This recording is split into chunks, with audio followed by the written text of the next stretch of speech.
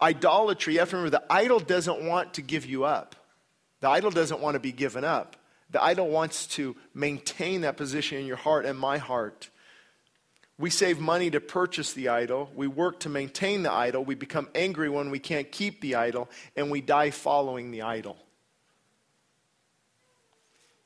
And I actually came across an incredible poem I wanted to read with you. I've edited it down a little bit that I think is going to help a lot of people.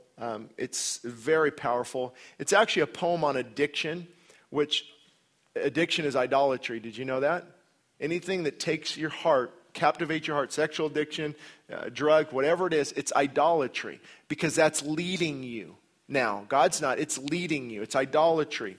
And I don't know who wrote it, many different things. I went on, even on Snoops, is that what it's called? You know, and looked in and it's like, well, there's 3 different, we don't know where it came from. So anyway, author unknown, very, very, very good poem. Let me read it and put in context this area of addiction or idolatry. And if you need to get to this to somebody, we gave you copies. It'll be in our sermon, obviously. So let me read that. I destroy homes, tear families apart, take your children, and that's just the start. I'm more costly than diamonds, more costly than gold. The sorrow I bring is a sight to behold. Just try me once and I might let you go, but try me twice and I'll have your soul.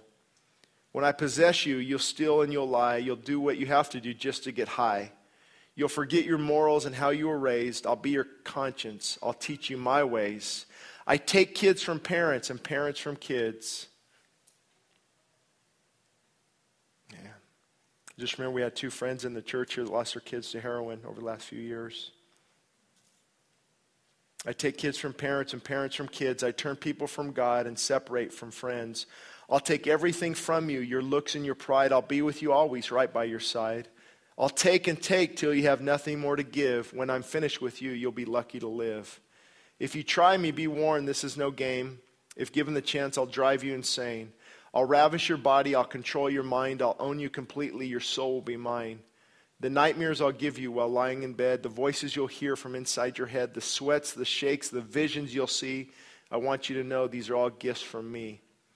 But then it's too late, and you'll know in your heart that you are mine, and we shall not part. You'll regret that you tried me, they always do, but you came to me, not I to you. You knew this would happen, many times you were told, but you challenged my power, and you chose to be bold. You could have said no and just walked away. If you could live that day over now, what would you say? I'll be your master, you'll be my slave. I'll even go with you when you go to your grave. Now that you have met me, what will you do? Will you try me or not? It's all up to you. I can bring you more misery than words can tell. Come take my hand, let me lead you to hell. That's idolatry, that's addiction. That's powerful, that's truth. That's how it works. It pulls and it pulls. That's why he said, little children, keep yourself from idols. Keep yourself from idols. Now, of course, I wouldn't leave you on that point because I want people to know that Jesus Christ sets them free. Christ and Christ alone sets them free. Now, here's where it gets difficult. Many people say, Christ took this away from me. I'm free. But many people have to fight for the rest of their life. Do you know that? Jesus doesn't take some things away. There are people in this room, you're one drink away from wrecking your life.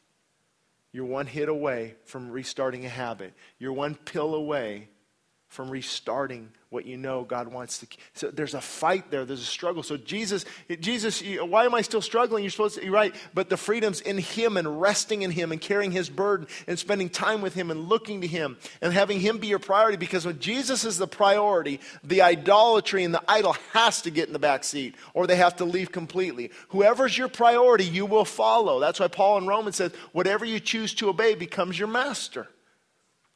Who is our master?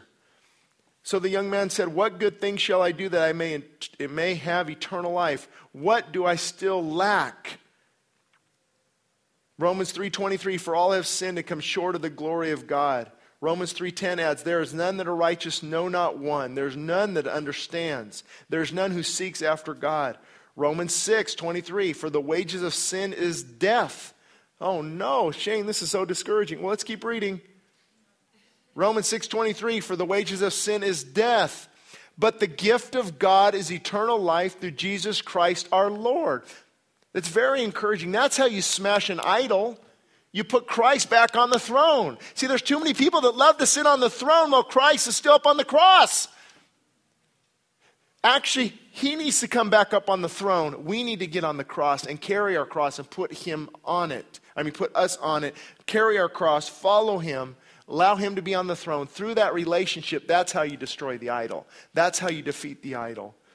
Romans 10:9, if you confess with your mouth Jesus is Lord and believe in your heart that God has raised him from the dead, you will be saved. Hey, I've got to come back to this almost at every sermon. Charles Spurgeon said about 150 years ago that just in the same way that every village or every town, every little town throughout England, they all lead to London.